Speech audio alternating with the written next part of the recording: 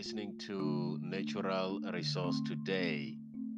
Research news you need to know today in less than 120 seconds. Radiometric dating sheds light on tectonic debate by American Geophysical Union. Read by Randy Muraudzi.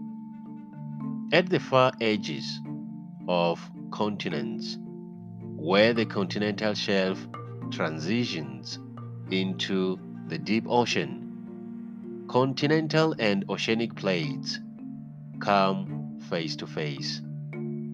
At many of these margins, the denser oceanic plate is pushed below the continental plate in a process called subduction. However, in some cases, known as abduction, the oceanic plate ends up atop the more buoyant continental plate instead of diving below it. To read the full story, go to news.agu.org/press releases. That's all for today. For more research news, follow us on Twitter at Resource Today.